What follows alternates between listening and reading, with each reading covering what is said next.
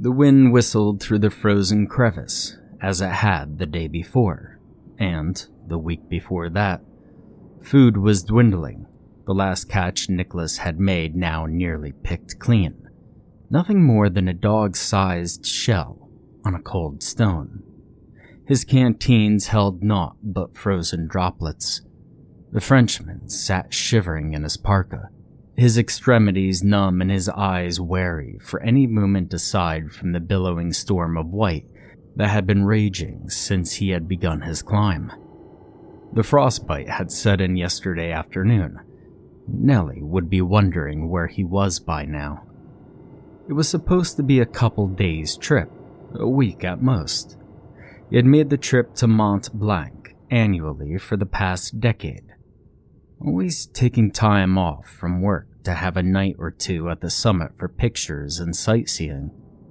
His wife had never understood his compulsion to go back, but Nicholas had never gotten the view from the top out of his head, and likely wouldn't for the rest of his life, however long that might be. A freak storm, a massive blizzard, the likes of which he had never seen on the mountain or otherwise, had halted his progress around 1,000 feet from the peak, forcing him into his current cramped quarters for fear of being blown away and turned into little more than a pile of mangled bones in the snow. It had been a fate the photographer had narrowly avoided, the memory of having to dig like an animal into shelter still fresh in his mind, the wind loud enough in his ears to make them ring as the heavy layers of insulation he wore nearly flew clean off his person. At first, Nicholas believed the storm would pass. Give it a few hours, he kept telling himself.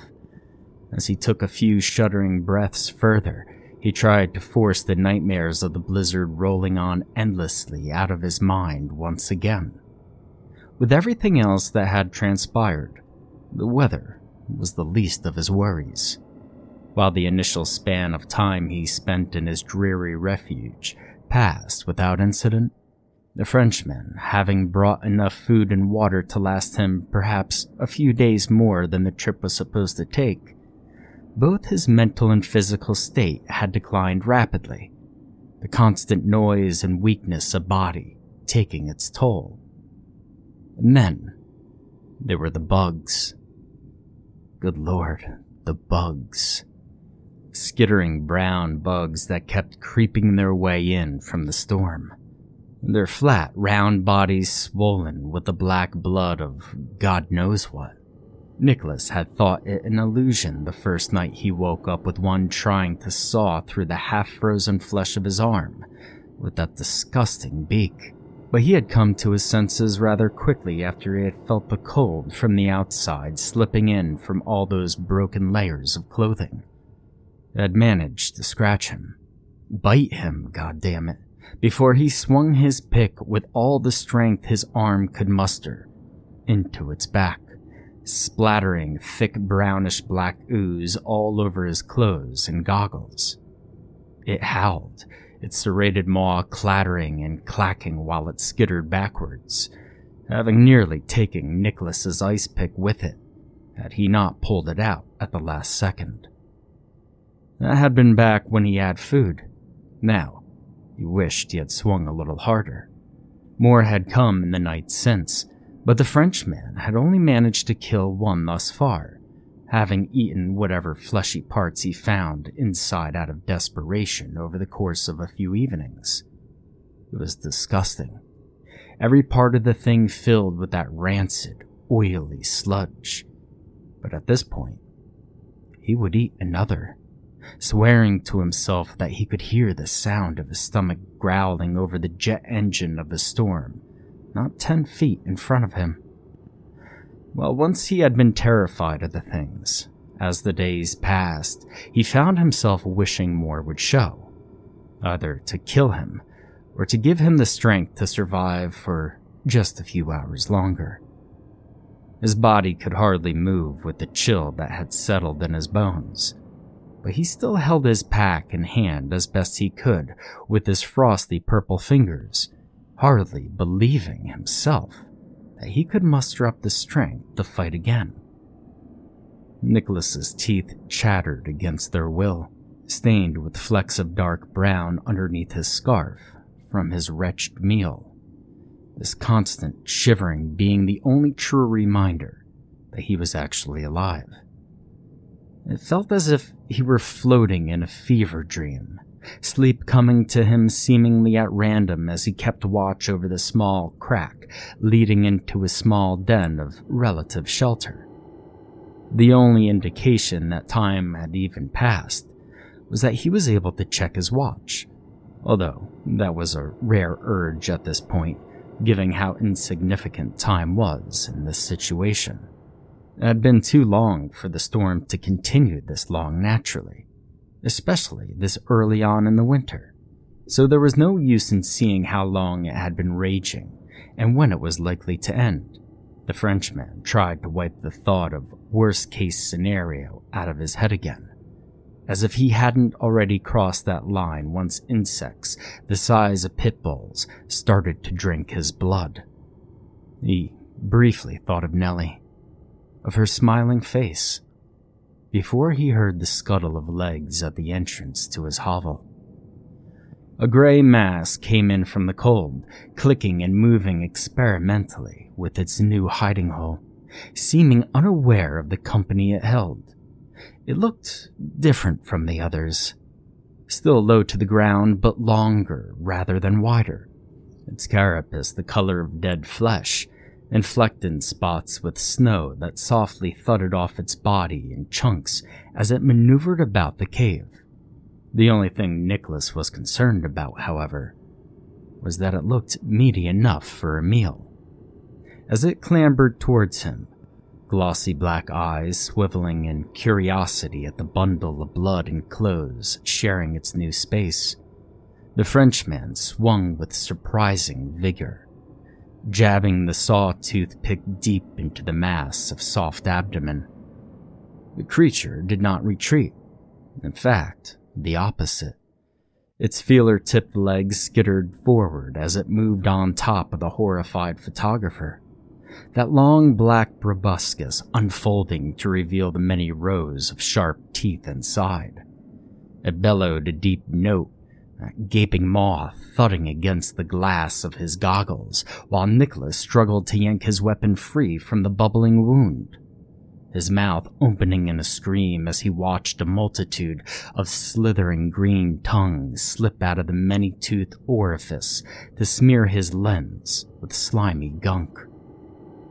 The bug forced its proboscis into the first opening it could, just as soon as the photographer pulled the pick free, slamming it into the first patch of rancid abdomen his blindly swinging arm could discover.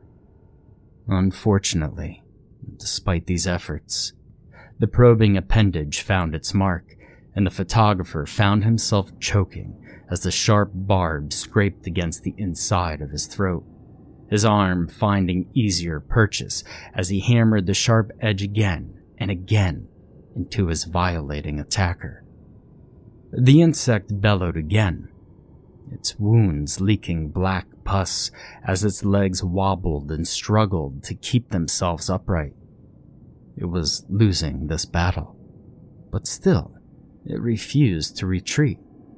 Nicholas grunted in screaming bloody murder around the invader to his body as he hammered away with primal fury, gnashing his teeth and filling his starved stomach with whatever vile fluid his tongue could reach. It was almost as if all the weakness, all the cold had left him for these brief few moments, his body moving like it was on fire as he swung and swung and swung. In what amounted to about 30 seconds of adrenaline-fueled frenzy, although it felt like hours within his head, the insect finally faltered, its horrid tendril falling limp within the Frenchman's esophagus. Spluttering and coughing, the frost-bitten photographer took in pained lungfuls of air, wheezing as the spiked appendage was forcibly dragged up his windpipe.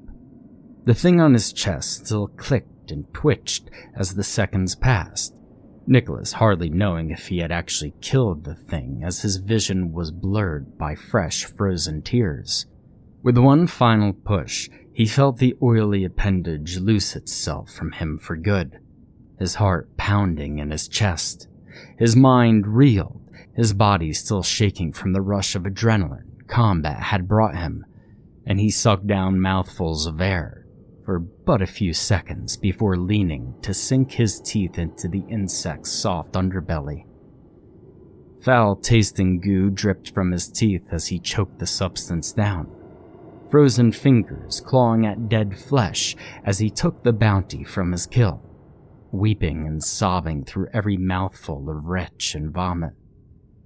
Nicholas laid on the cold stone for several hours following. His ears heard the whistling of the seemingly ever-present storm, the ground around him a mess of bodily fluids, both from the intruders to his abode and his weak stomach. It had been a worse meal than the others, he ended up deciding. A foul experience through and through, but at least it was fuel for him, something to keep him going. He heard the storm suddenly take a shift in tone, and with a grunt of effort, lifted himself up on his arms to stare at the entrance to the cave. The blizzard of white was clearing. Nicholas found himself laughing as the harsh wind ceased their incessant noise, brief glimpses of the landscape beyond catching his vision as his shattered mind tried to comprehend an end to the horrors he had experienced.